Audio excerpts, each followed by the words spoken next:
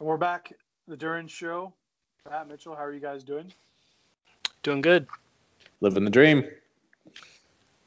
Love it. We are we're actually prepping to go to a tournament next weekend. So we have a kind of a cool idea tonight. We're basically going to talk through our ideas, what we're going to be taking to the event next weekend. I'm sure we'll unpack the event once we get there.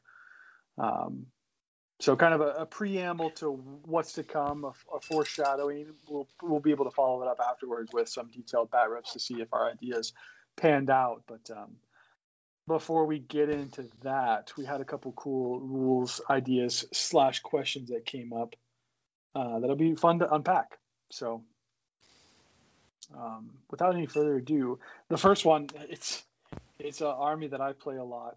And actually, it came up again recently. We had a casual game locally, and it's Angmar's Gullivar. So there was a lively discussion that came up with Gullivar's strength of body, strength of will rule, and how that interacts with the game in the middle of the game. So interested to hear what you guys have to think. I mean, I floated this to you ahead of time, so you're not hearing this for the first time. But let me give a quick background on what the controversy was about, and then I'm curious to hear what you guys think. So, scenario: Gullivar, strength of body, strength of will. It's the special rule where, in conjunction with I think it's there's a I'm blanking on the rule. Let me look it up. The one where his wounds, his attacks, and his courage are all equal.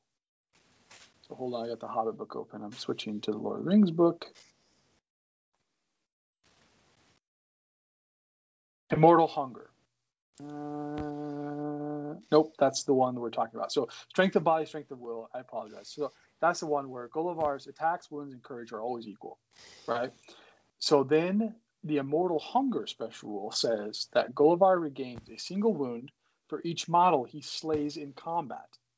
And then it qualifies it qualifies some brutal power attacks, and it says he can't go above his starting profile of 4.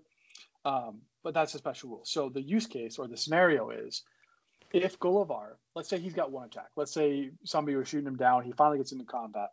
Gullivar's got 1 attack. He charges in. So he's got that monstrous charge. He wins the combat against, he charges a model. He gets countercharged by, say, a maximum of 4 people. He wins the combat. He knocks everybody down. So his 1 attack turns into 2 because of the charge. His 2 attacks turn into 4 because everybody's knocked down, so he's trapped, making strikes. But he gets 2 base attacks to kill somebody. Mm-hmm. With the first attack, he has 2 strikes. Say that. 2 strikes. Yeah. 2 strikes. Yep. He has 2 strikes. With the first strike, he kills somebody. Looking at and then in rule, I think it's rule page 47 of the multiple combats, it says when a model is reduced to 0 wounds, they're immediately removed from play. The Immortal Hunger rule says when he slays an enemy model in combat, he regains a wound. So if I'm all charged by warriors, I kill somebody with the first attack, do I get a wound back as I kill that model, which means I get an additional attack back that I can then allocate out to the combat that I'm currently in. So did that make sense? I rambled a bit for there, but hopefully that came across clear, the crux of the question. Yes. So the juxtaposition is, does the regaining of the wound and from Immortal Hunger, thereby bringing in strength of body, strength and will, happen during and throughout the combat or after the combat phase? Yeah, that's a way better way of saying it. Yeah. Does it happen before or after? Does it happen during or only after? And so if you look at the order of operations, I don't know what Matt's going to say, but I'm just jumping in here. Order of operations obviously is dual rule, loser backs away, winner makes strikes, remove casualties. That is the order. And what you're referring to is multiple combats, where you versus multiple people, models that are reduced to 0 wounds are removed immediately. And yeah, I could see that. But the only other thing I found was on page 47, which states that if a model with multiple attacks wins a fight, They may make one strike for each attack on their profile when striking their victim. You may choose to fully resolve these strikes one at a time, including using any might, or all together if you wish, so long as both players understand exactly what is happening. For more on resolving attacks, see page 47. Oh, sorry, so this is on a different page. But that, to me, is directing very clear that you're removing casualties after the attack, after the fight, that you look at his profile at the time and you resolve your strikes. You remove the casualties, and then you regain his wounds based on those. I don't think he can gain attacks back mid-fight, based on what I was reading there. Makes sense. Matt, what do you think? Well, I think there's two things that this can play out on. One of them's fairly easy, so we'll start with the easy one. Let's assume that Gullivar on one wound declares a heroic combat and charges somebody. He wins the heroic combat, killing one person, regaining a second wound. Therefore, I think if he charges after the heroic combat, I think everybody would agree at that point he has 2 wounds when he charges the second hero. Therefore, he'll get 2 attacks plus the charge bonus, 3 attacks. Everybody agree with that one? Yes. That's the easy part of this scenario to unpack. But Gullivar charged. Let's just say he was charged. He didn't do the charging by 4 models. He wins the fight, rolls a 6 with his 1 dice. He's lucky. The reason that I think this is, I'm actually probably going to disagree with Mitchell, because strength of body, strength of will says Gullivar's attacks and courage are always equal to his remaining wounds. Always being the key thing. So I think if you resolve the first strike, he regains a wound immediately and then has a second strike available. So I think there is a scenario where he could go up to 4 attacks in that, just the way it's written. So you guys are all both referring to his wounds and courage, or his attacks and courage are always equal to his wounds. And so I'll phrase this to you then. Is Gullivar affected by Harbinger? Yes. Yes. Okay, how does that work then? Well, actually, courage. That's a good question. -1.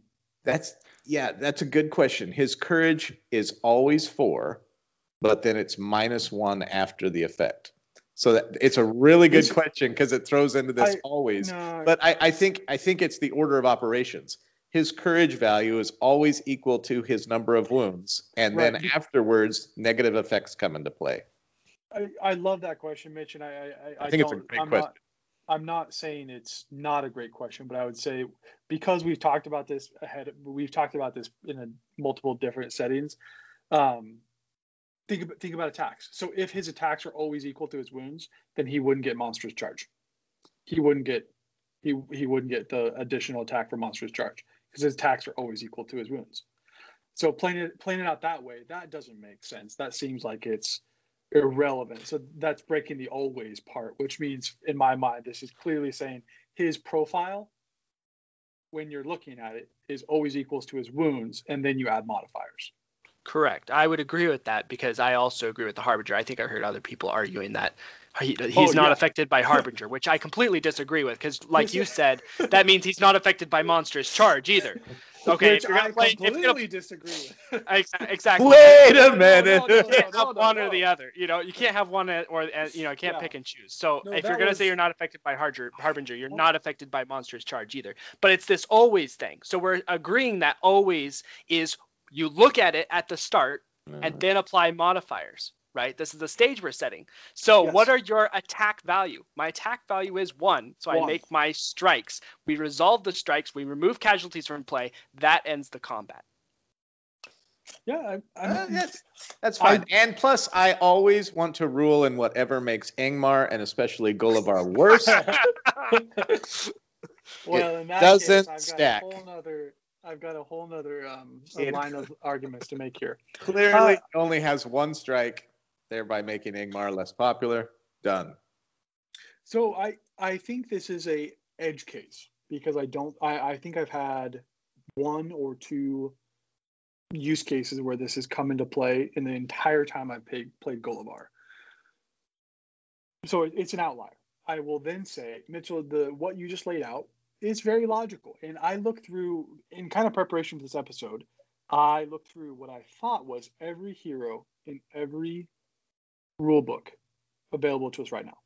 Mm-hmm. No hero has anything that impacts his attack characteristics, except for magical powers. But magical powers are clear that the effects of the power last for the entire phase. So those are permanent. It starts at the beginning, it goes all the way to the end. So no model that I'm aware of that I saw has anything that messes with the attack characteristics of a profile. Right. And then you have cavalry or charging, which you could get +1 to your attack profile. Right. So Gullivar is totally unique in this situation. He is an outlier. He's by himself in the fact that he has his attack value moving at ever, let alone in the middle of a turn. So the reason I thought this was interesting is because the use cases where this came up, the person I was playing against was trying to kill Gullivar. So he had brought in extra people to trap and kill Gullivar because, Gullivar's 1 wound left. Well, if you rule that Gullivar could basically get more powerful as he's attacking, that makes it a lot more risky for somebody, especially if a banner. It makes it a lot more risky for that person to try to go for the blitz kill. If you rule that he is static, Mitchell, as you said, where the attack characteristic is locked in at the beginning of the fight for that fight, it can change after the fight's resolved and your hero combating or marging. It would be different. It resets there. Because the fight's resolved at that point. That's what I'm arguing. The fight is resolved. That I think it makes sense. It would just be really a cool little trick if Gullivar got more. He basically got you're feeding him, so he gets more powerful mid combat. Yeah. That is crazy. He could be 4 wounds by the end of he could regen all the way to the top with one lucky roll. Yeah. Now let me ask you guys a different rule, but I think the same logic would apply, so we can check for consistency. So Shagrat in combat, no might left. He's fighting, let's call it a Minas Tirith captain and 2 warriors. Shagrat's first strike, no might, kills the captain. Second strike, puts 2 strikes on one of the warriors, misses the wound roll by 1. Ooh. Does the might come back immediately or afterwards? Immediately. Okay, then I would say if we decide that as a collective team, then the same thing would apply to Gullivar and he gets his wound back during it. Because the wording is almost the same for Blood and Glory. I love it. I'm possibly not, but I think it's a similar use case. I do. All right, I do really enjoy that. I'm reading it right now. If this model kills an enemy hero model in a fight, they immediately regain a single point of might spent earlier in the battle. Now, I will agree with Matt because it says specifically immediately regain a point of might spent. And if you're resolving strikes one at a time, that would benefit. Gullivar's rule says his attacks are always equal to his wounds, and he regains a wound every time he slays a model. Say immediately. Models are immediately removed from play once they're reduced to 0. Once they're reduced to 0 wounds. All right, Gullivar. Immortal Hunger. Gullivar regains a single wound for each model he slays in combat. Rend is the only brutal power attack that Gullivar wounds in this matter. This can never take him beyond 4. So basically what I just read there is in combat. So would you resolve a combat all the way? So for each wound... No, not each wound. Each model he slays. That's the... Yes, so he regains a wound for each single wound plays. People. Matt summed this up really well, I think. Do you believe that these special rules can happen during the fight, or do you think they happen at the end of the fight? I think that was a great way to summarize it. And now, Matt, that you brought up the Blood and Glory special rule, where we're all saying that would immediately impact, because you would want to think about Birder. If Birder's the one to kill a troll, well, no, that would probably end the fight. Well, another monster hero, Birder's banner. Blood and Glory is great. I think that's great, but it also says the word immediately, where Immortal Hunger does not. It says always. Always and immediately are but he regains a single wound for each model he slays in combat. So do you say, okay, he slayed a model in that combat, therefore I don't regain the wound until the combat's resolved completely? Or is it during the middle of that combat? Whereas Blood and Glory says immediately. As a Gullivar player, I would love to say that means he gets it as the model's removed. So going back to the one paragraph that I brought up earlier, do you guys think this even has relevance then? If a model with multiple attacks wins a fight, they make one strike for each attack on their profile when striking their victim. I think that's why I went through and read everybody's profile, because I was looking for heroes with any type of special rule that messes with their attack profile. And what I found, and again, I could be wrong, you guys call me out or somebody ping us with the exception to my logic here. No other hero or special rule that I found in the entire set of rules messes with the attack characteristics. Yeah, but let me break in here. Mitchell brings up an interesting point. Oh, hold on. Matt, I got the caveat I'm just thinking of. I'm not counting the ranger profile or the blade roll where if you're charged by multiple people, you get +1 attack. I'm considering that similar to a cavalry charge. So I think it's the elf rangers, the hunter orcs. No, the hunter orcs just get 2, and the rangers get 1 for everyone in combat, and that's elven knife fighting style or something like that. I can't remember what it's called. So it's for every model that's in addition to the first person, you get +1 attack. I was considering that as similar to the cavalry charge rules. So those you all know before combat starts how many they're going to have. But the way Mitchell just read that, if you want to put your inner lawyer on, you could say that the answer to Gullivar is it depends. Because if Gullivar starts... Okay, no. You're talking to too many lawyers. It depends. Hear me out. Because the way Mitchell read it, in the scenario I laid out, if Gullivar is charged and only has 1 attack, when he kills the first one, it's over because you're saying I have 1 strike, combat over. However, if Gullivar with 1 wound charges and has 2 attacks and he says, I have 2 attacks, I'm directing my first one at this model. Afterwards, I will deal the remainder of my strikes. When he finishes the first one, he still has an attack left, at which point he has another wound and has 2 attacks left. So I think that you could break that up and say, if he's charged with 1, you only get 1. If you have 2 and you get an extra wound on the first one, everybody knows there's more yet to be resolved. I don't like that answer either, honestly. That's worse. But unpack that though, Mitchell. Unpack why you don't like it. Because now you're saying besides it just feels gross. Like, let's be honest. Okay. So you look at an attack profile and you say, okay, Gullivar has 2 attacks. You then win the duel, and then you make strikes, 1 strike for each attack on their profile when they're striking their victim. And that's what I would say. I don't think we're disagreeing with you. I think we're all reading that the same way. I think the question was, does that attack characteristic get locked in at the beginning and cannot be modified, or can that attack characteristic be modified in the middle of all that? And I think it's weird to me. So again, my hypothesis of no other hero or model has this type of changing or fluctuating raw attack characteristic.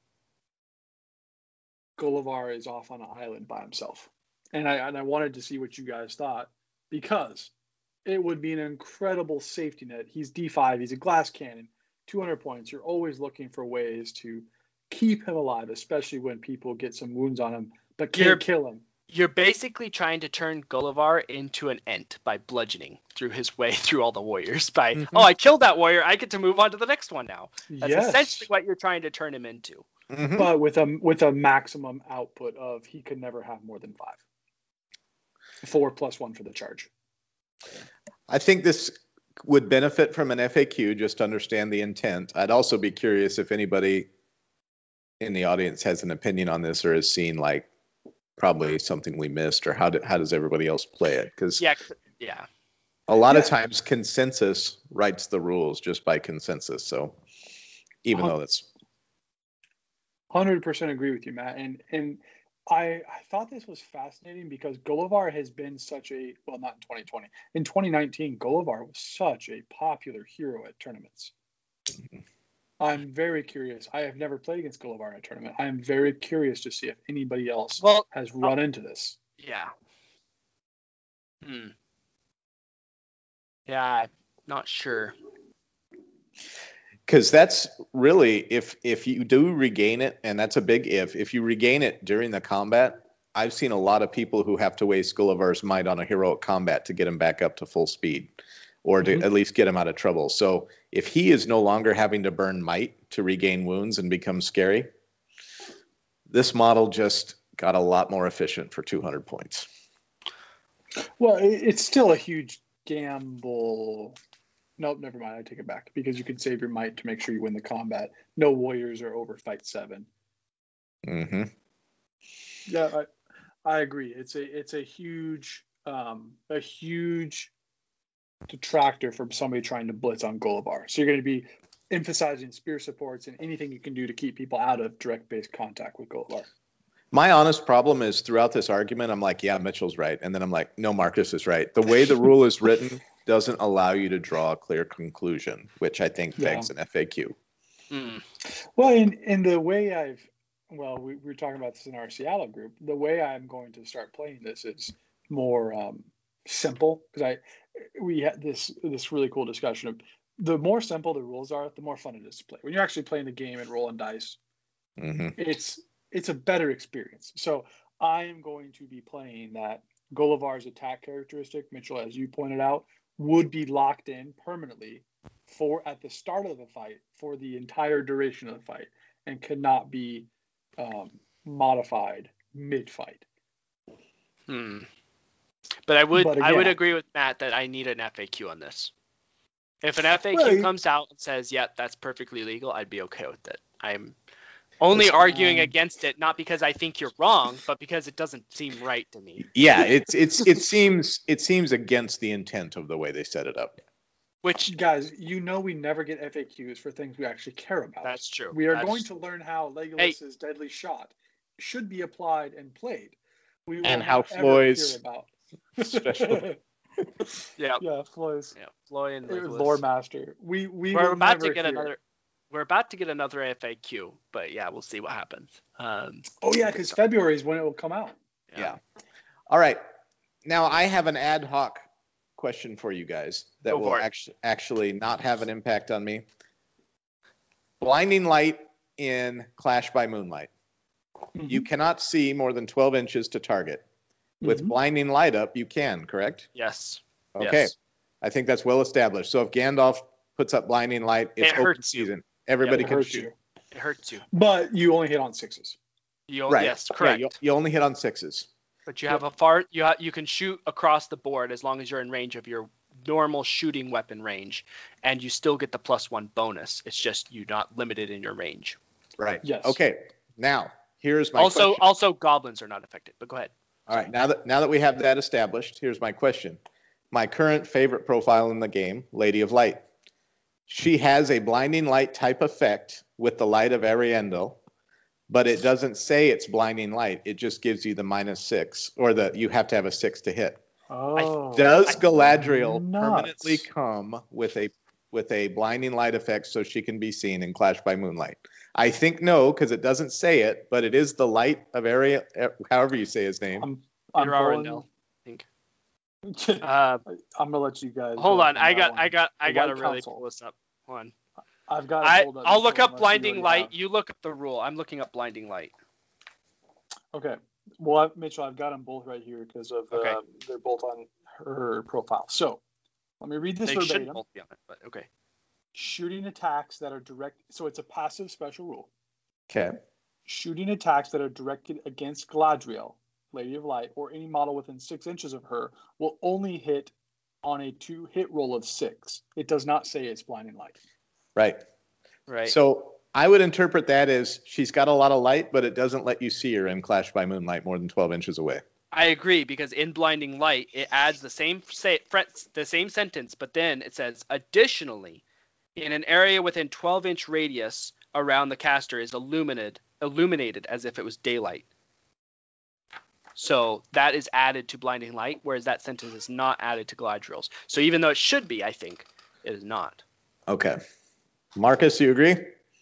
I agree with you guys. I think that one is weird, but I think the caveat that the Blinding Light specifically says illuminated and the Clash by Moonlight, what we've already said. It does say as if it was daylight. And I think actually Blinding Light was FAQ'd. Was Galadriel's vial included in with that FAQ?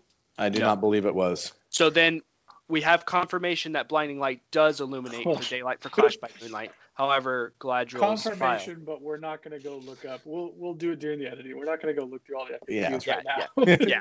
Yeah, but there's the ad hoc question, so you guys can see their reaction live. Well, so so to make this cheeky, here's the scenario. Gandalf is in the back line, 24 inches away. He pops Blinding Light. You can see Gandalf. There is a warband between you and Gandalf. You shoot through that warband. Do you need a 2-hit roll of 6 if you I guess you still would, because you need to hit before you roll in the whiz. Yep. Yes. Yeah. But you could still hit in the way. So the scenario you're trying to say, Marcus, is if Blinding Light is in between you and a warband that's outside of range of Blinding Light, and you target the warband behind, and then you hit them, but then you have it in the way of Gandalf. So you hit on your normal 3+ to hit, but you have it in the way of Gandalf, and so you randomly hit him, even though you didn't have to roll a 6 to hit him. Is that what you're trying to say? Same concept, but totally opposite in the fact that Gandalf is further away. So in Clash by Moonlight, you can't target anybody if they're not within 12 inches. So I see. The warband is 13 inches, so I can't legally target them. But I can shoot at Gandalf, who's behind them, but then hit them on the in the way rolls. Yes. So that would be a way to legally target them. Mm-hmm. Yes. Which I think it follows your exact same logic that you laid out in the inverse, where you are shooting at somebody behind, but you get through Gandalf in the way. I think the same concept applies, but just slightly different. Yes. And I will say that the FAQ agrees with you, because they FAQ'd, it was either an FAQ or it was the rules writer writing a commentary where he said you can get rid of Crebain by shooting behind the Crebain, and then the in the way gets them. So it's that's the same. Yeah. Yes. That's yours. Yes. Which I think is funny. By the way, little side note, I always love when Jay comments on something, because all he does is like point at the comment above, or he just says this. Like, it's always so funny. Or he'll just be bland. It says always, so therefore it's always. No, I baller out. Yes. What did he say he doesn't post very often, but one of the last posts I saw was he made this snarky comment like, it's almost like we were intending to say exactly what we said. That was awesome. It was so funny. So I've got another bonus question for you guys. So rules. We're gonna get into the realm of banners and banner effects. Okay. I've never really considered this. So here's the use case. Pretty simple. We know it's a standard banner, warrior banner, 3 inches. Mm-hmm. Let's say you have a fight that was within 3 inches. So you have a friendly model that's within 3 inches. But the use case is let's say 2 models. One's a normal sword and shield. The other guy's a 2-handed. Okay. If the friendly fight is within range of the banner, but not all models are within the range of the banner, do you have to specify which model gets the benefit of the reroll? Because the sticky point here is if the regular guy isn't within range, do you have to do the banner reroll on the 2-handed weapon, which is -1 on the duel? Or is the fact that the banner, because the banner says if the friendly fight is within range of the banner, you get to reroll 1 dice in the duel. And the FAQs specifically say it has to be a friendly model that's within range of the fight. You can't have an enemy model within range of that 3 inches, but it doesn't specify anything about the models wear gear, et cetera, et cetera. So as long as it's, but it says for a model to benefit, I don't know that I have rules backing, but I would say if it only touches the guy who's got the two-handed, then the two-handed has to use it. So I agree with you, Matt, that's how I've played it for years. And then this question came up, so I went and read it. And if it's okay, I'm just going to read the banner. Yeah, Please. do it. A banner provides a single reroll to two friendly models who are involved in a fight within 3 inches.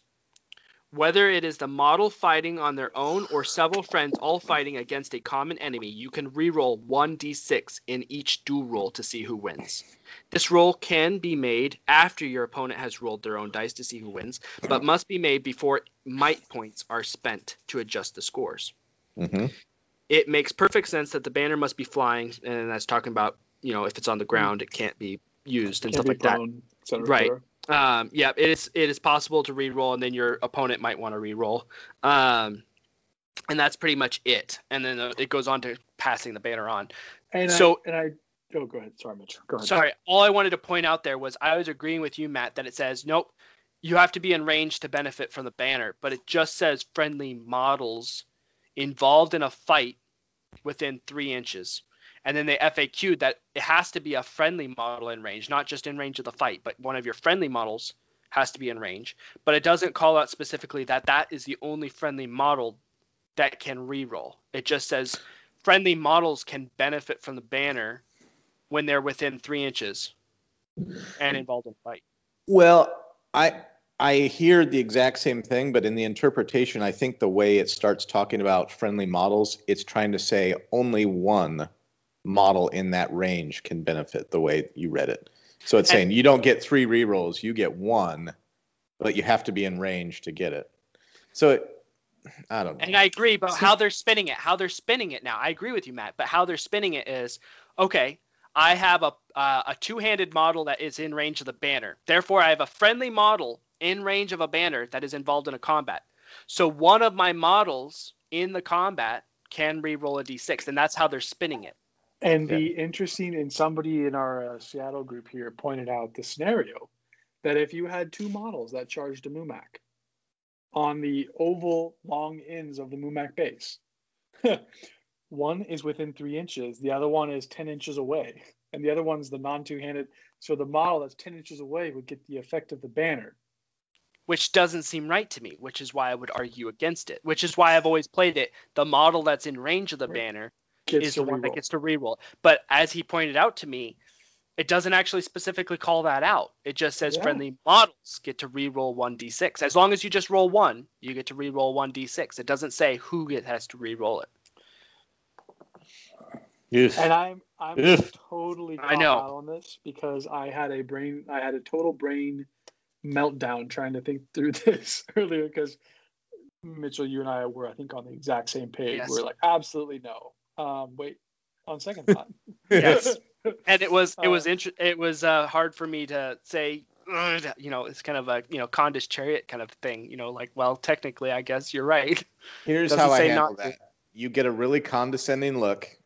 You conjure the voice of Saruman. You put both hands on the table and you say, if that's how you'd like to win this, go ahead, but make sure you take a shower afterwards.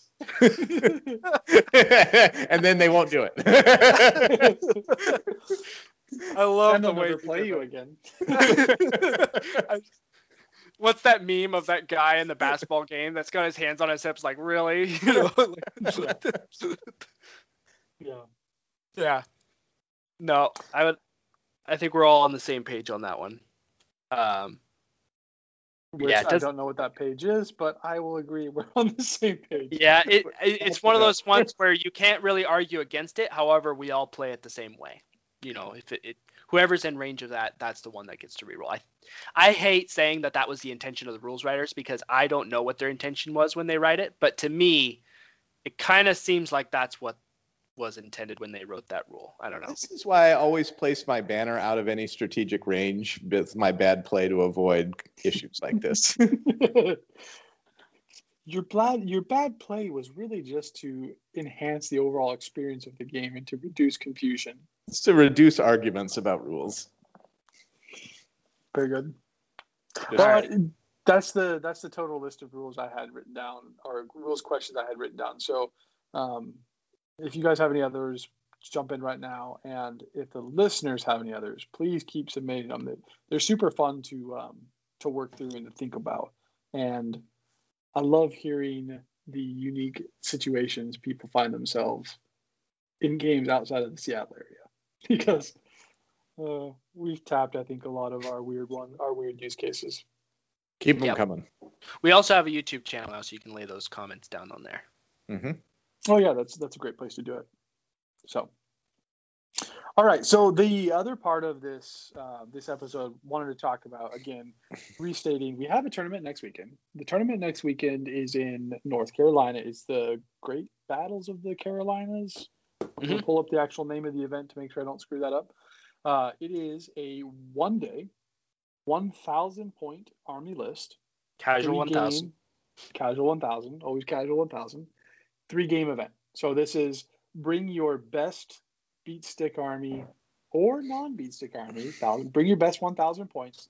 You got to win 3 games, and you've got to do it because of the size of the event. I think there's 24 people.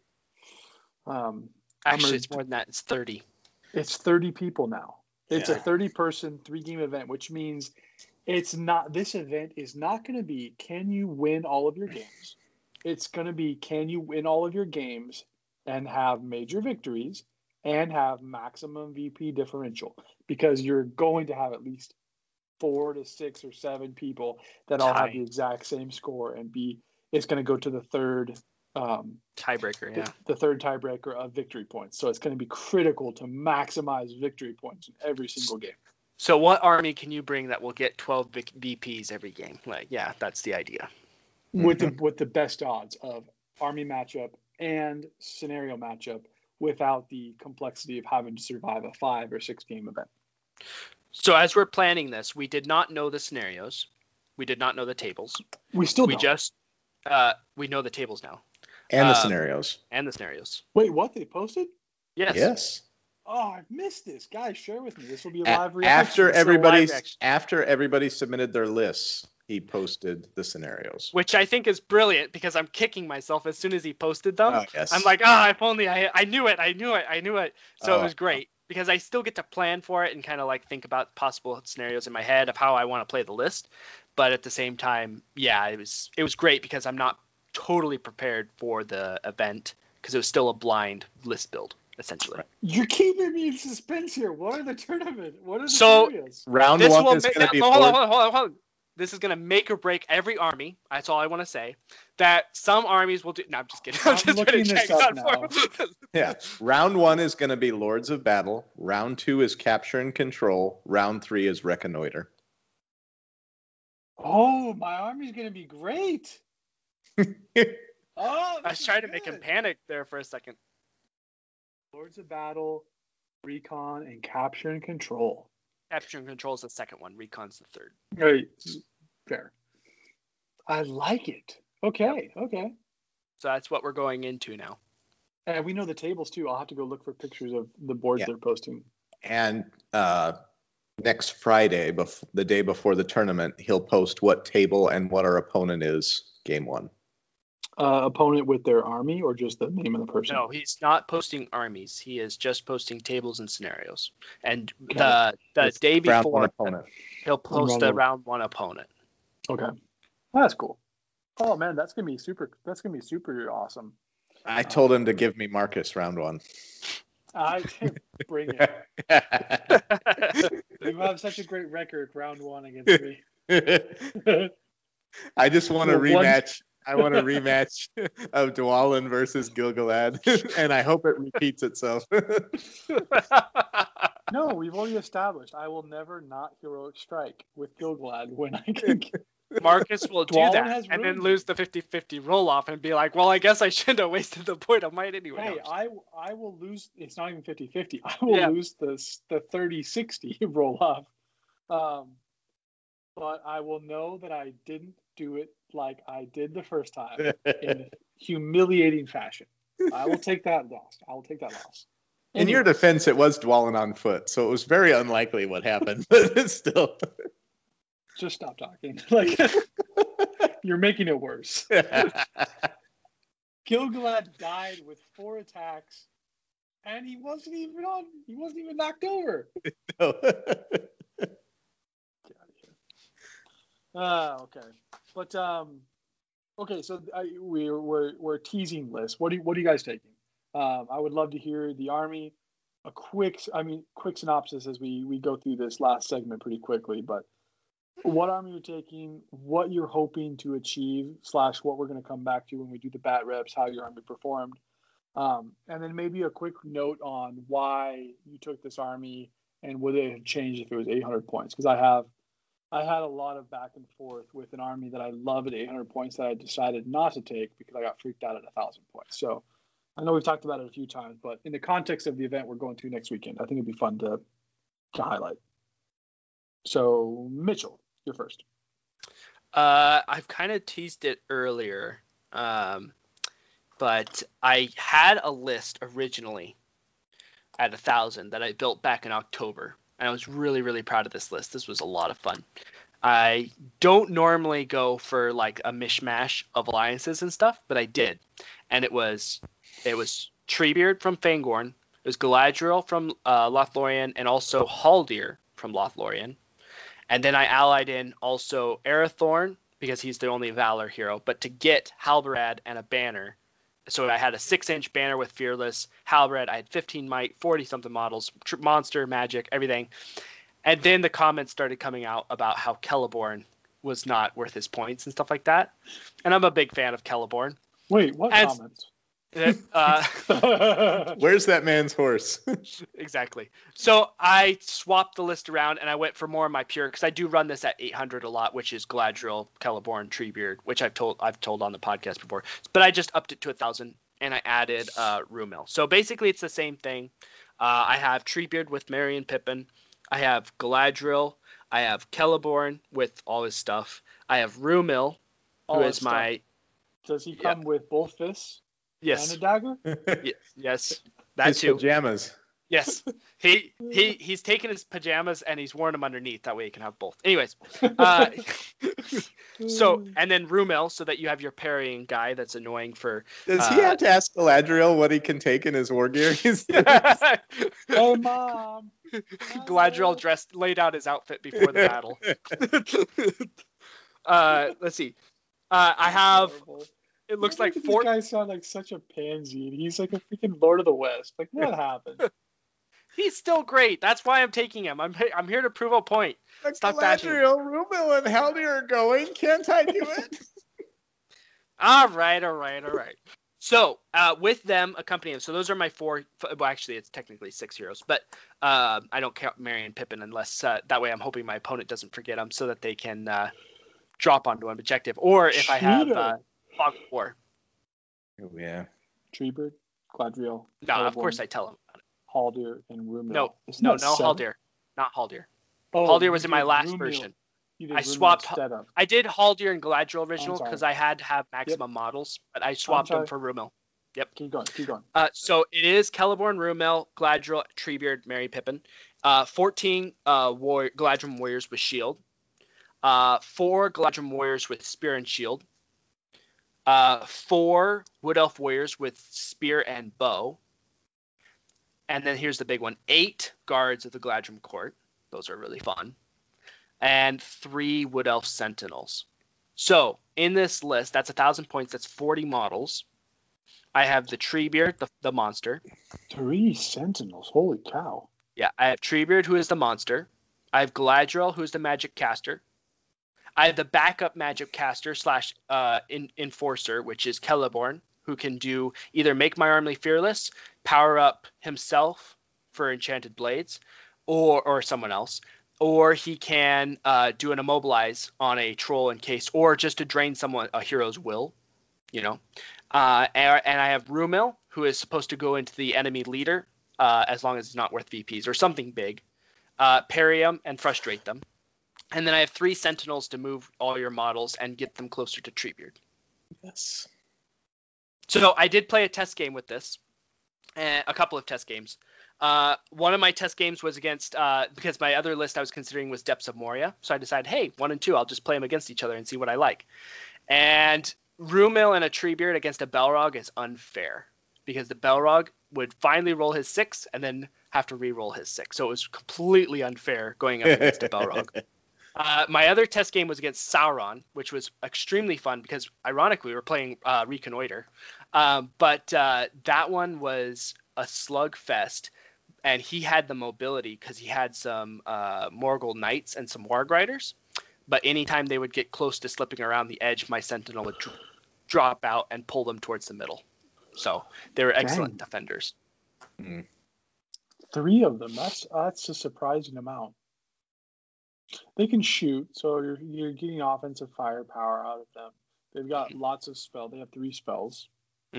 2 attacks. 2 attacks. Fight 5. Yep. How many wounds? 1 wound, D3. So they're very fragile. But basically they have the Elven Cloak. So that's what you bank on. So basically Sauron did eventually Chill Soul too because I had to move them, but he couldn't even target them with Chill Soul because I always had them behind a barricade. I had them behind a barricade. Yeah. Man. Well, and I guess, we've talked about optimal model count, and 40 is good for 800, which means 40 is good for 1,000 because 1,000 most of the time is just super upgraded lists that are exactly what you see at 800 points. And you've got a defense for everybody's favorite ballista that they bring at 1,000. So you've got blinding light. And and throw stones. So you've got you said 4 Wood Elf bowmen?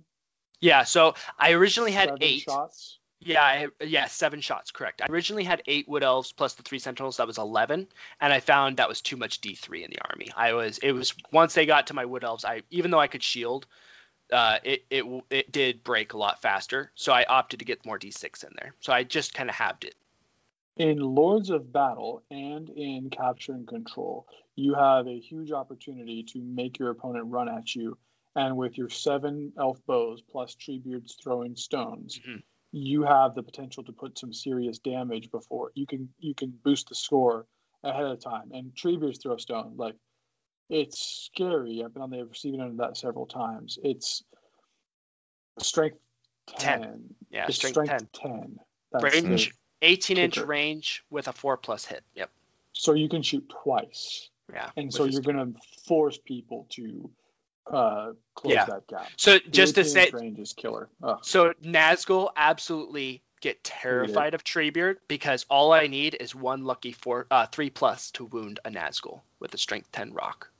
Well, you'd have to hit you have to hit them, but it's just a 3+ to wound on a Nazgul. Yeah. And because you shoot outside their flight range, they have to sacrifice the fact that you will be shooting at them once. Yeah, it's filthy. So I think that's awesome for Capture and Control, and more so for Lords of Battle.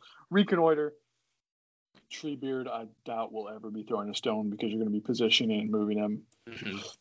But 2 out of the 3 scenarios, holy cow. Reconnoiter will be the challenge, obviously. If I don't, so in that game I rolled, and Treebeard and Galadriel came on immediately. Rumil and Celeborn rolled 1s. Next turn, Treebeard kind of moved forward a little bit. Galadriel kind of positioned a little bit. Rumil and Celeborn rolled 1s again. The next turn, Rumil finally came on. Celeborn rolled another 1. And then finally the next turn, Celeborn rolled a 2, which became a 3. And I had to use a point of might because it was now time for Celeborn to come on. So I had very bad deployment rolls, but basically my only play at that point was kill the enemy leader and break the army. Those are the VPs. And since I had the Sentinels, I could prevent a lot of things from getting off the board. The problem was I was playing Sauron, who it's really hard to break the army because you have to reduce Sauron down to 3 wounds, and it's really hard to kill the enemy leader because it's Sauron. So that was the plays. But it was a very tight game. But I never felt, even though I had a few bad deployment things, I felt like the army still functioned pretty well. So we'll see how I can execute it. My solid army. Yeah, my only comment, because I think you're super set for the first 2 for recon. You cannot end turn 2 without your entire army on the board. I have completely agree with you. I completely agree with you. I would not do that. Now that I played that test game, I should have burned the might on turn 2. Because you only need 1 point of might, because 1 goes to if 2. you rolled a 1, you points. need 2 points. But I completely agree with you that they have to be on turn 2, because it just screwed me, and I ended up having to burn might anyways. So I agree with you. Burn the might now. Just play the army without might. Especially get your whatever warband is in your sentinels are in. Get that one on. There's 1 in each one. They're all balanced. Yeah, so then even more so. All of those sentinels need to be on the board to start wrecking havoc, slowing your opponent down. Yeah. So it would suck if you rolled double 1s, back-to-back 1s for each warband. But it was really cool to see because so Treebeard came on, and I didn't actually push him too far forward because Sauron was bearing down, and I wanted to wait for the rest of my guys to come on. Once they did come on, it was super cool because Treebeard moved 6 inches, and then a Sentinel compelled a guy 6 inches forward, so the guy came forward first, then Treebeard charged him, and then he did a hero combat another 6. So Treebeard essentially moved 12 inches that turn to line up which was super fun. But those things play off pretty well, but we'll see. I would challenge you this because I run into so many problems with Reconnoiter, Mitchell. Yeah. If you roll any 3s, so Galadriel has 3 might, Treebeard has 3 might, Rilmil has 3 might, Celeborn has 3 might. Yes. If you roll any 3s in turn 1, burn point of might, get them on the board turn 1.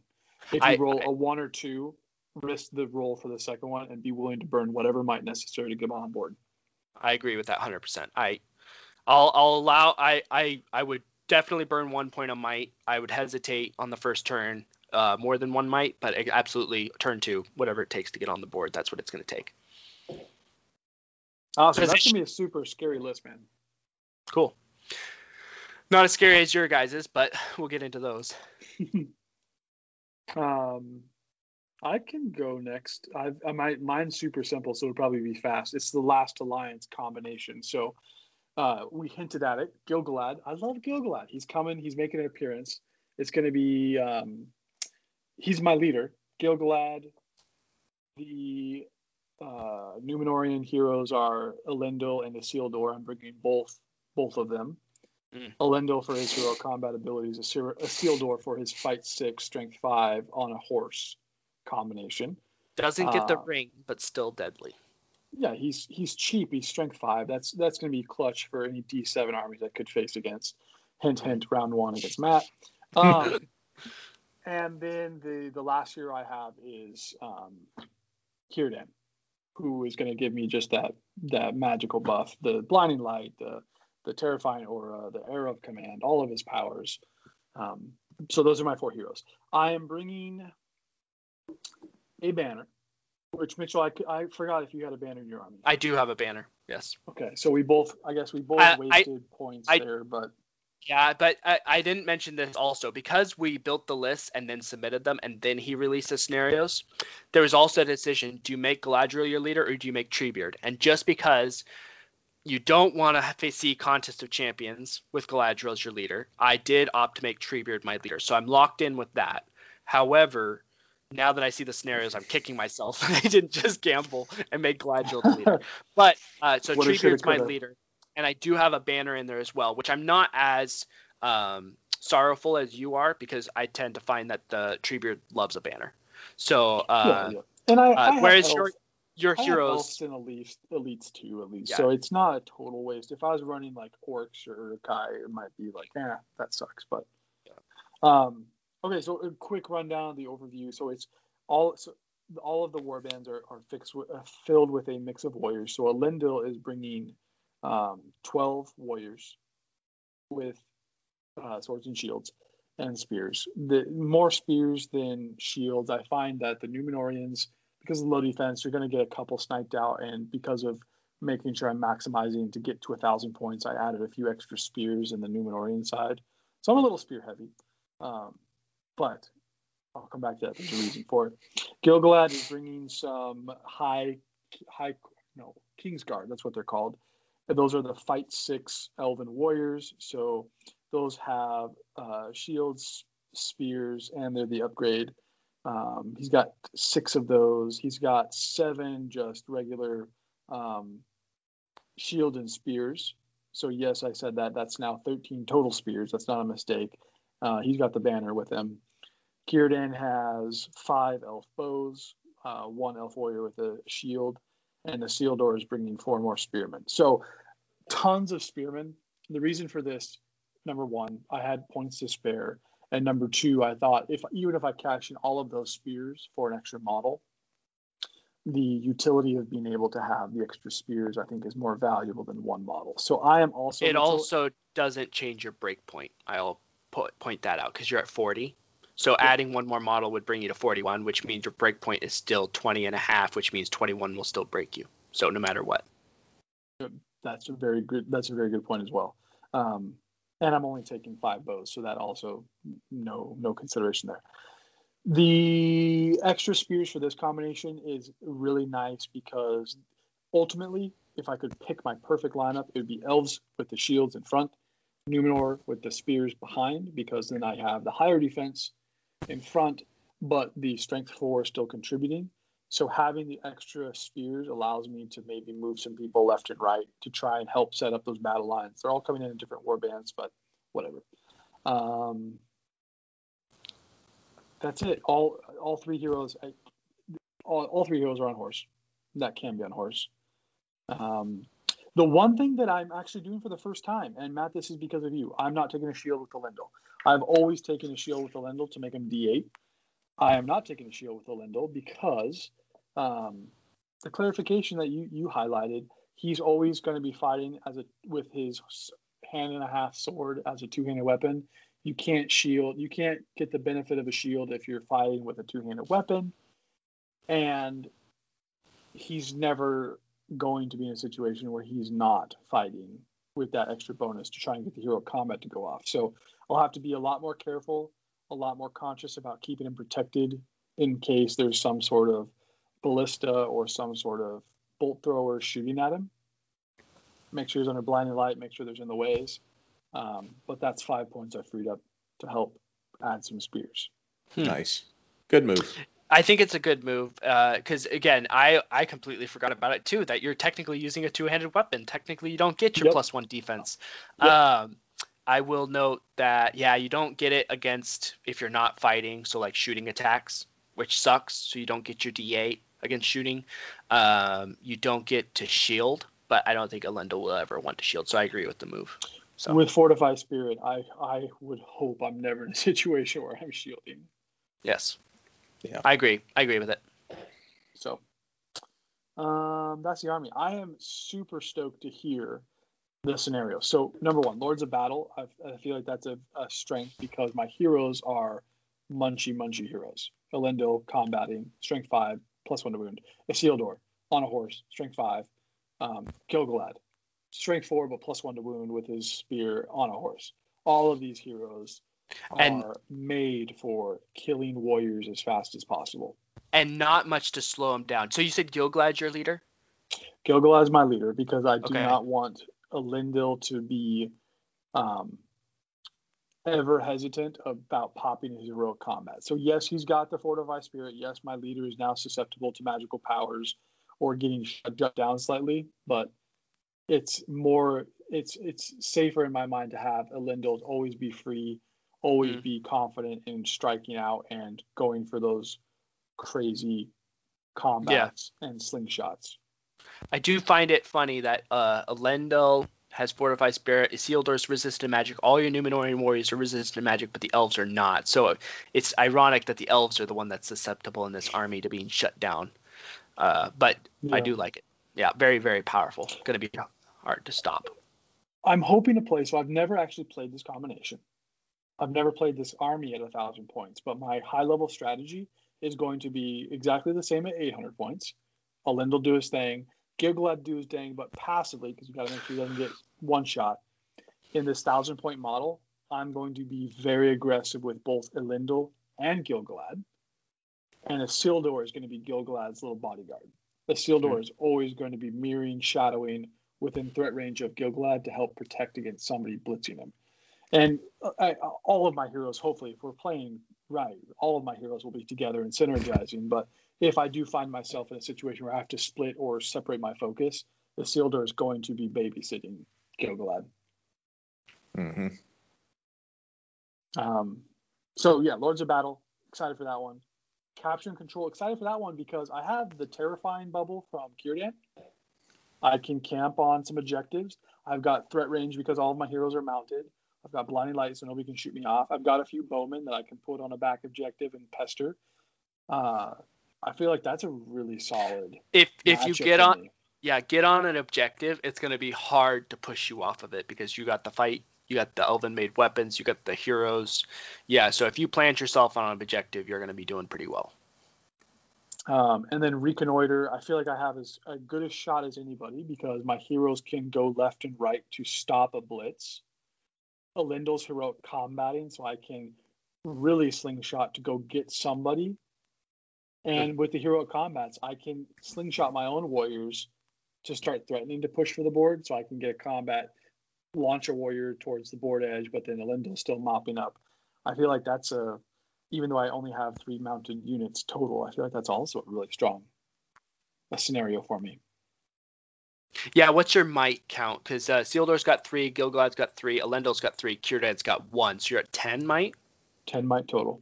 Yeah, so Círdan is the one I would worry about on recon coming on late, but yeah, no, you're definitely set up as well as anybody else. Similar to your strategy, Mitchell. If I roll a 3 on turn 1, I'm spending Círdan's might. Yeah. And similar to you, turn 2, all of my warbands will be on the board unless I roll double ones with Círdan. Or if you even roll 2s, because that's unaffected. Yeah, same. So if unless I cannot modify the roll with Círdan, I will burn all resources to make sure my warbands will be on the board by turn 2. Okay. Good. So, all right, Matt, what do you got? So I am bringing Champions of Erebor with a twist. Oh, okay. Show us off. Show off. Yeah. So all right. He's got his list pulled up on screen now. Okay. Now I'm gonna go send mine to myself. So my strategy at 1,000 points and knowing the people who are holding the tournament is it's going to be beautiful boards, lots of terrain.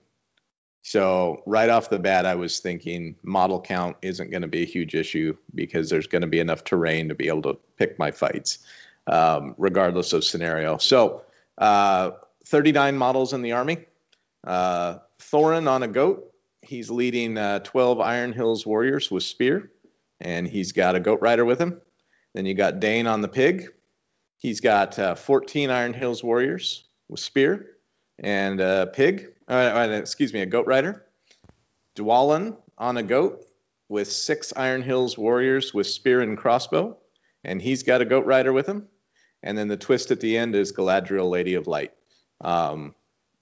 Idea of the army is the champions do what they do. You've got, I would say, 3 beat sticks, 2 of them with +1 to wound, Thorin with heroic combats, and you've got the powerful Lady of Light. The Lady of Light, who here, her primary purpose is, of course, to make sure that my big guys aren't getting shut down by magic. She can throw Fortify Spirit up. I'm really not too worried about archery. I am worried about ballistas with this army, so she protects me against that. And she's no slouch in combat. If I go up against a non-magic army, she's no victory points on the table, and fight 6, 3 might, heroic strike. She can go wade in if I need to. 3 attacks, yeah. Yeah, she's no slouch. One thing I did notice about her, because I was looking at the 2 profiles, is she has the strike, but not the defense, whereas my Galadriel has the defense. So while she is a great combat hero and rerolls her fate, that's the only thing I worry about is if you get a mounted person knocking her down. No, it's probably 3s or 4s to wound her.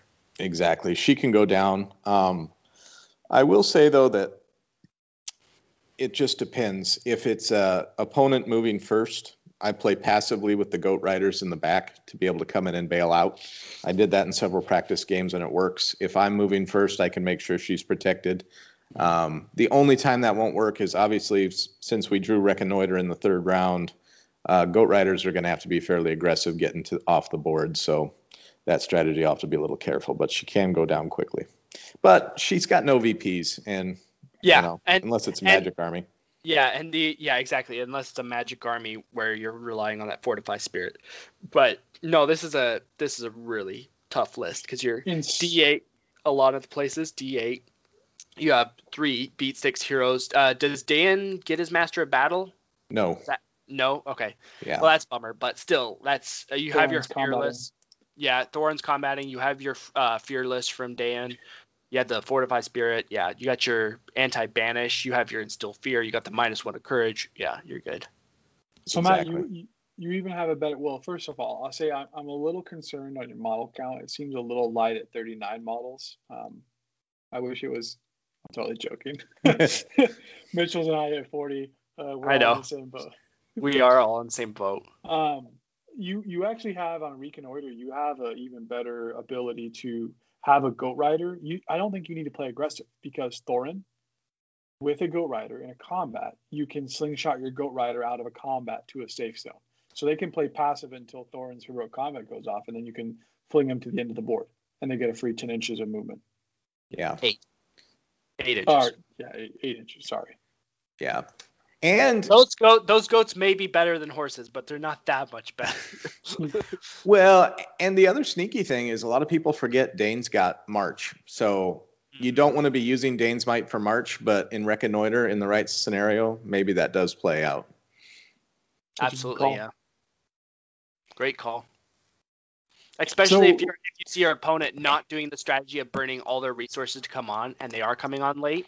When you have so many beat sticks that can throw up combat and just get off the board, I would absolutely be calling marches then, to get across if they're not on the board.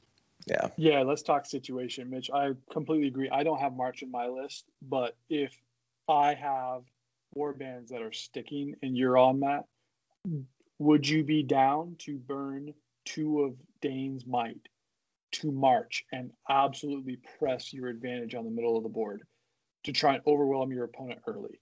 Or would you be willing to take the advantage of having your models on earlier and save Dane's Might?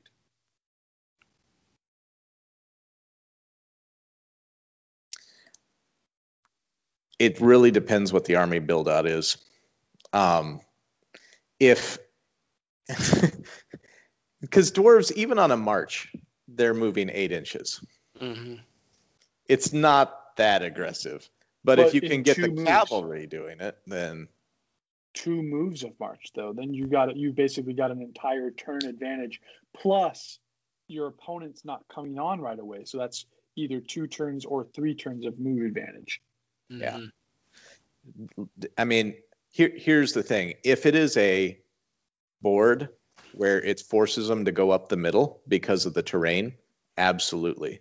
If it's a board that's spread out and they have like 4 different channels to get across the board, the answer is probably no, because if I commit to the middle and they can just come on a corner and get around me without having to meet me, and I'm then burning a march to get off to the side, I'd wait. So it really depends on board setup. Just the way I'd play it, which is usually wrong. Very, very powerful. Very, very scary. Obviously, actually, I see this one as really good. If I had to match up against it, I would not be liking my matchup because you're D8 in a lot of places. You have Fortify Spirit, so Galadriel is basically useless for me. You have a lot of Strength 4, so my D8 hero doesn't do much. Yeah, I'd be scared of this list. Lords of Battle, I feel like this army is going to be hard to. I don't know what army could outperform this. In Lords of Battle, yes, I agree. Yeah. I'm sure we'd find one. Maybe one with lances. Maybe a lot of burly dudes. Like Elendil and Gil-galad, maybe. But I mean, the thing that Matt has that I don't. So I have 3 heroes that are punching power. He's got 3 heroes that are, significant punching power. But his warriors, on average, will kill more people than mine. Because your warriors are strength 4, Matt, right? Yep. The Iron Hills. So strength 4 D7 with shield wall. Yeah. Your Fearless. warriors. yeah, your warriors will do more output on average. So maybe our heroes are equal, or maybe I have an advantage, maybe you have an advantage, but your warriors, I think, on a killing power, definitely have the advantage, especially with your crossbows. Yeah. Those 6 crossbows are going to be nasty. Yeah, it should be fun. Capture and control, I feel like we're all in the same boat. 39 models. You'll be able to press. You have some crossbows to shoot across, so you're not going to have to sit on all of them. Your goat riders can go flip them to your side, and then you can leave them and then shoot people off if they try to go. Dwarves on capture and control is almost unfair because their biggest hindrance is their movement, and you deploy on the middle of the board. Yes. So I really see you just rolling over people in capture and control. Capture and control is going to be very good for you. I never thought I'd say this, but like as I was writing this list, because it's 2021 and I don't have to take Corsairs, I was actually missing my Corsairs. I was like, man, I can get a lot of stuff at 1,000 points. Imagine how much Harad would be thrown in there. You have a problem. Very nice. This is going to be fun. I can't believe the scenarios were posted. This changes everything. I've got so much to think about tonight. And he put pictures of the tables, so you can go stew over those too. Oh, I'm going to. Oh, this is going to be fun. I have got some crazy painting to do this weekend. But I'm well on my way. 40 models to go. So you just have to. Just have 39. 39 models to go. I'm looking forward to this. So we'll have to come back. So our next episode will definitely be some bat reps. We'll talk about this 3 game event with 30 people and 3 games. This is going to be some super exciting. I mean, I'm hoping we all go 2-0, and so the last round is all of us trying for 3-0, and then it'll be a blitz to see who can maximize those VPs. But okay, it means Lords of Battle. Watch out for those hero v hero matchups because you need the kill count. You have to double your opponent. So just talking a little strategy here, because I don't think I'm going to be playing either of you round 1. That's exactly why I brought 8 Fight 6 guards into my list, because they just go into that hero. Okay, I'm Fight 6 now with you. You're not going to be. If you do kill one guy, you're not hero combating off of it. Okay, and then now all my guys are doing whatever. And if it's something really bad like a Belrog, okay, Rumil's going into that Belrog hero defensing in case you do win it still. But I'm going to parry and make your Belrog lose after every turn. Because there's no way unless something unbelievably happens. There's no way you're getting 3 times your model kill count. I will say, Mitchell, because of our game, if you go up against a mounted army, yes, especially looking at the list we just ran through, bite the bullet, go for the horse kill first to maximize those kills. Yes. Go for the horse kill first. Especially on a mounted army because there's usually less model count anyways. So you're doubling the cavalry models essentially. So, yes. And we're all resilient. We all have high skill, high strength, or high defense. Imagine if I get an orc army on Lords of Battle, because Thorin is the only one who's not potentially a beat stick, but with Okrist, he gets Goblin Bane, Uruk-hai Bane, or Orc Bane, and he causes terror. So he'll all of a sudden become a hero killer at D3 wounds every orc. Plus the Bane. Oh my gosh. Yeah. That's really good. Yeah. That's awesome. Sorry, Shaggy. I think this is one of the. So this is the one that I'm going to regret saying this, but I do hope I see cavalry armies. Yeah. Because I would love to set up the combo of a sentinel, pull it towards Treebeard heroic combat, run into the next one, and hurl down the line of cavalry models. I really want to set that. That would be so cool just to see. Yeah. With 3 sentinels, Mitchell, you don't even have to burn a combat because you could bring 2 in and you could barge. So you could just bring it close enough to where you can guarantee a barge, like within 1 inch. Or you can position with 3 sentinels, you can do so much against a cavalry army. It's not even requiring a heroic combat. And if by some reason they pass their courage test and they're like, yes, I survived the sentinel, Galadriel comes in and be like, I'll still pull you no matter what. Hell yeah. No, you have 4 models that can move people, so that's going to work well with Hurl. So I feel like we all have a great opportunity to maximize VPs on Lords of Battle, on Capture and Control. I think it's going to be very dependent on who we face. I feel like capture and control is going to be the trap game.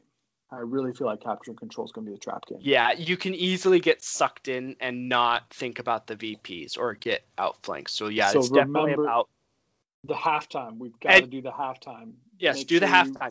Pause. But this one I also want to emphasize to both of you. This is the one where you only get 1 point for a leader wound, not for kill. 1 point for breaking the force. So that's only 2 points. All other 10 points are in the 5 objectives. Mm-hmm. So no matter play what, aggressive. do not worry about the enemy leader. Do not worry about breaking the force. Make sure you get those objectives. That's what it's all about. Yep. This is the trap. So we talked about it, I think, in our last episode or the episode before. It's the importance of avoiding major loss. Mhm. But in this case, since there's only 3 games, we are looking for major wins. We have to double down. Yeah. So we've got to play for. This is the VPs, new yeah. rule pack, right? So this is going No. to be this No. old rule. So you just have to win by 4. Yes, 4 win more. by 4 or more VPs, and it's a major victory. Okay, so this is going to be critical on the capture control because 4 VPs. Oh, okay. Yeah, it's kind of a bummer. I wish it was the new rule pack. Totally changes the way you go about I it. agree with you, On capture except control, hell yeah. the new rule pack favors low-scoring VPs because then if you Yes. 4-2, that you take a major. It sucks on high VP scoring. So if you score 10-8 or 10-6, then that is a minor win in the new rule pack. But that's major. true. So if you win 10-6 in the old one, that's a major. You win 10-6 in the new one, that's a minor. So Yeah, that's true. Our armies are built for the. So looking at our list, our armies are built for the high VPs. So this is going to be unfortunate for us because armies that win those scrappy last minute VPs, 5, 10. Well, yeah, those crappy ones. Those armies are the absolute counters to our armies. Horde, yeah. crazy bowfire. I'm thinking Uruk-hai. I'm thinking Mordor, Moran, and Orcs. I'm thinking all of those combinations of. Normally we would be. It's the counter to our armies. Yeah. Those are the ones that are going to be winning in games 1 and games 2. Those close ones. Mm-hmm. No matter what happens, I just would like to see a Goblin Town in Lords of Battle, to see Galadriel instill fear, clear the way, and then Yes. the Elven Blade go into the Goblin King and be like, I'm sorry. Yes. Matt, Please. do not Please. say that. Please knock on wood right now, Matt, because knowing the luck that you have, you're going to draw Goblin Town on Reconnoiter and be cursing yourself. No, I said Lords of Battle. Not Reconnoiter. Yes. Yes, I that's a will very laugh. good point, Mitchell. I was worried So- about that. If I see the scribe on Reconnoiter, I'm going to be just pounding the table. My Sentinels and Galadriel are just going to stay back the entire game and be like, please don't run off. Yeah. That's an auto loss on Ugh, it's a very Reconnoiter. That's an auto loss. No, it's not an auto loss. Nothing's Luck- an auto loss. well. It's not, unless you it's get not a- Galadriel by the scribe to minus the courage out, but I mean, who knows what?